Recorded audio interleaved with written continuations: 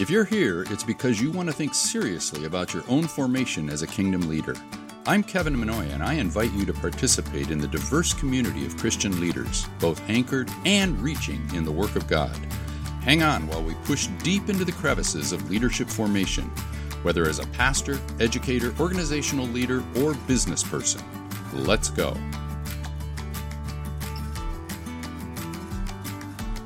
Anchored and reaching is a theme that permeates all of these broadcasts, all of these episodes, and all of the video series that we're doing. And I'm hoping that you're capturing the spirit of that paradigm in the individual episodes that we're talking about. So I want to welcome you back to this particular series called Generous Engagement. How do we engage an increasingly pluralistic and changing culture as kingdom people who are anchored in our identity as children of God, sent ones of God, and yet reaching as God is wanting us to restore all things back to Himself. So this paradigm of anchored and reaching is kind of guiding everything we're talking about. And in this particular series of episodes, we're talking about generous engagement. And you understand that this engagement that I'm talking about is the essential definition of bringing who we are into connection with the culture and community around us. It is what we are here to do. You see, we're defined as the people of God, but we're also to make known God in all circumstances. Or, to put it in different terms that we find in Scripture, to bring the kingdom near, as Jesus Himself said. And we become the hands and feet of Jesus. We become the extended ministry of Jesus to bring the kingdom near. So how do we do that in a way that is representative of who we are? And that means being generous in our engagement. The last two episodes, or three episodes, I've talked to you about why we engage. I've talked to you about two principles in the previous two. First of all, I talked to you about being centered more than bounded. And then the last episode, we talked about being more descriptive than prescriptive in this generous engagement. And I'm hoping that you're taking time to think about this in your own life and in your own experiences, and maybe finding moments that are defining moments for you. And I hope today in this episode, that you'll also reflect deeply and find some defining moments when what we're going to talk about today will find expression as well. So the third of these key principles, to continue in the final episode of this series, the third principle that I want to share with you is this idea that we are more relational than propositional. When we commit ourselves to generous engagement, it's going to slide us into more of a posture of being relational instead of, or more than, focusing on the propositions. Now remember what I've said numerous times before. Listen to my language. It is, we tend to be more than. In other words, this is not binary. It's not either or. It's not relational versus propositional in Christian faith. It is, on this continuum, we tilt in the direction of being relational more than propositional as we commit ourselves to generous engagement. And there are some reasons for this. When you think about how we engage people, there are a variety of ways we can do that. We could engage someone who's different than us by approaching them and telling them how they are different from us and why how they are different from us somehow falls short. Well, you can imagine what that's going to result in. I mean, if you're not going to get slapped in the face, you're certainly going to get the cold shoulder, and they're going to ghost you if they happen to be your friend at any time. So we don't tend to approach people that way. Although I must admit that there are people in the church around the world in various churches. Maybe you know some of them. Maybe you are one of these that says, I need to get the propositional truth of the gospel of Jesus into their thinking, and you do that by telling them what that is and how that opposes their current pattern of thinking. In other words, it becomes a polemical. It becomes an argumentative situation. And who can win the argument? I know more about this, and I'm going to defeat your position intellectually or propositionally. That becomes an intellectual exercise, and it becomes a debate.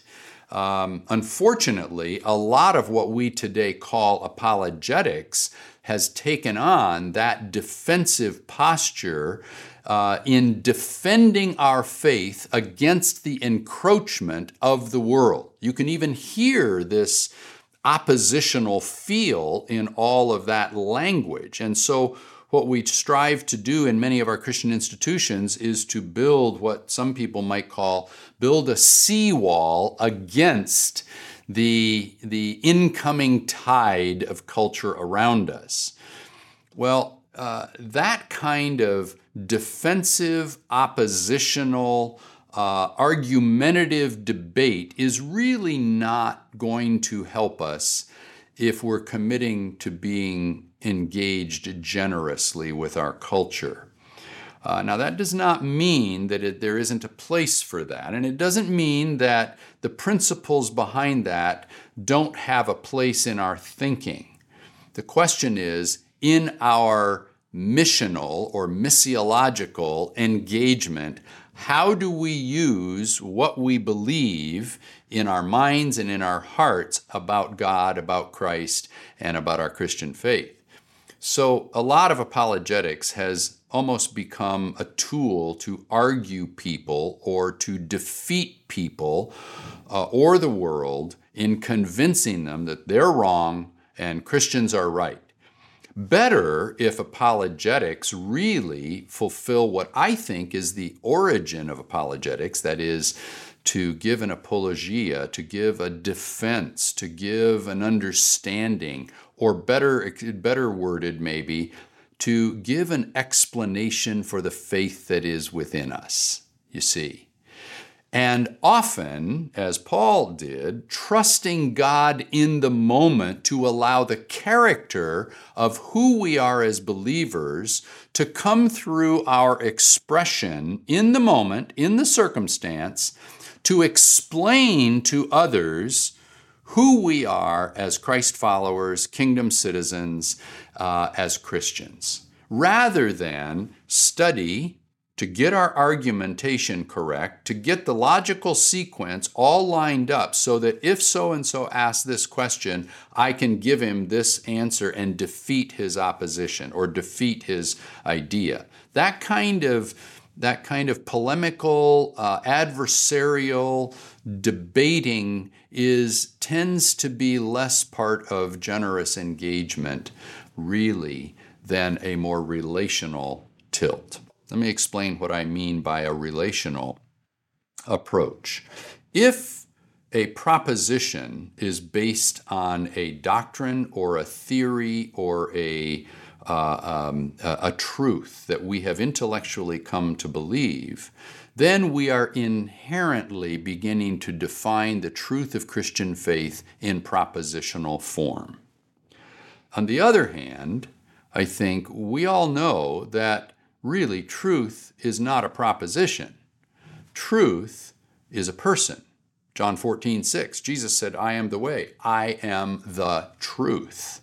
You see, and people have been asking that question for centuries. What really is truth? Well, we as believers believe that truth is a person more than a proposition.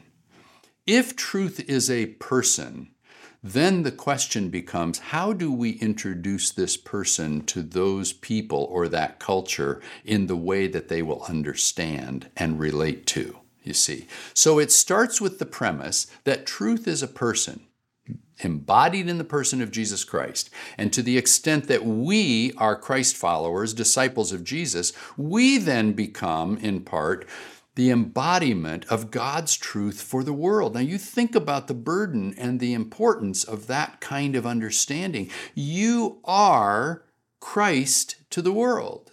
When you take communion, you are internalizing the elements of communion, the body and the blood of Jesus. You are saying, may I become Christ to the world, you see. It's not, may I have certain doctrine that I take and convince the world that they're wrong and this is right. It is, may I become Christ to the world. Truth is a person, and we internalize that truth to the point that we now become that truth embodied to our culture. When you think about relating to truth as a person, it's very different than relating to propositions. Now, again, please hear me. There are propositional elements, or there is a rational dimension to the truth of God through Jesus Christ. But it starts, that's why I say it's more than, it tends to be more relational. It starts with truth as a person. And when you relate to a person, you relate to them differently than you do a proposition. If I were to say to you, for example, that all cats run east on Tuesday afternoon, and I would give you that proposition, and you imagine in your mind this scenario playing out. If I gave you that proposition, I wrote it on a whiteboard, and I said, now I want you to analyze and get to know that proposition. You're going to study that. And if I were to ask you what are the faculties or the abilities that you have that you would use to get to know that proposition, you would likely start using all of your intellectual faculties to get to know that proposition. And you would probably start by testing it. In other words, you would say, I'm going to go look at a cat on Tuesday afternoon and see if they run east. I'm going to get a group of cats and I'm going to see if Tuesday afternoon if they start running east. I'm going to poll people. You're going to use surveys, you're going to use testing principles, and you are going to attempt to empirically verify or falsify my contention, my proposition that all cats run east on Tuesday afternoon. More importantly than even how you go about testing it and analyzing it, what your starting point is that you doubt me. In other words, when I make that statement to you, immediately in your mind you say, I'm really not sure that that's true at all. I doubt that Kevin is correct in that statement, and I'm going to go prove it.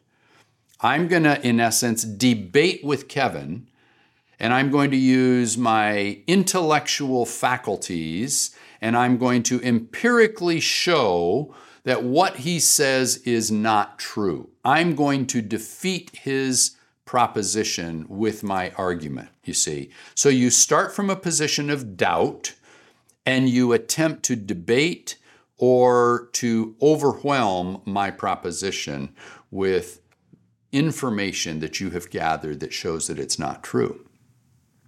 Now, if, on the other hand, I were to say to you, here is Steve Harris, and I'm going to put Steve Harris in a chair in front of you, and I'm going to ask you to get to know Steve. You would employ very different methods, right? How would you get to know Steve? Well, if you're in the same room, you're sitting in a chair across the room from him, you're probably going to start asking questions of him, right? You're going to start talking to him. You're going to ask him questions about his history, his upbringing, his past, because you don't know. You see, you don't know everything, and you want to ask Steve to get to know him, right? So you start asking in order to gain more understanding. And then there will come a point where you're asking him to tell his story. And then you're going to tell your story to him because we understand that we know to the extent that we are known. There's a famous writer, Parker Palmer, writes about this. We are able to know to the extent that we are known. So you open yourself to him, and as you open yourself, you engage in this sharing of story as a way to get to know Steve. And there comes a point where you might even say, hey, I want to buy you a cup of coffee, or let's go to lunch.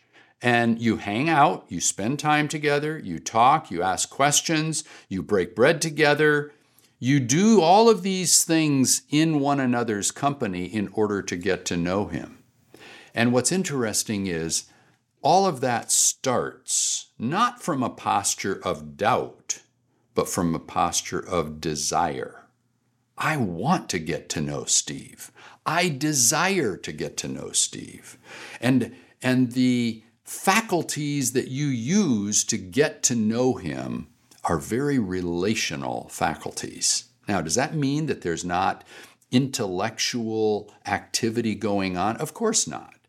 You're thinking, and you're integrating your thinking into your behavior, and your experience and your patterns of relating begin to be shaped. And your thinking is shaped by your experience of learning and growing, you see. You relate to Steve to get to know him very differently than how you get to know the proposition that I gave you that all cats run east on Tuesdays, you see. If we start from the belief or the posture that somehow the gospel of Jesus is simply a collection of propositional truths and doctrines, we will result in a polemical debate, and we will use intellectual faculties to try to get to know that proposition.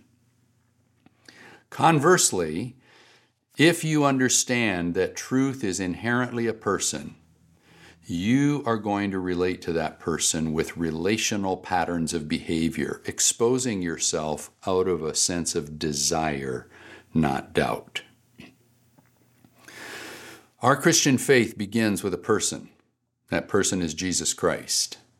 Our engagement with culture is to people. They are people. And we are bringing one person into connection with another, and doing it in relational terms. Generous engagement will be more relational than propositional. I pray that you will find moments when you can see yourself engaging from a relational starting point as a way to bring the kingdom near. God bless you as you move forward in generous engagement. Let me encourage you that who you are is more important than what you do. The lure of defining yourself by your performance is stronger than you might think. So join me in upcoming weeks as we explore the whole leader God created you to be.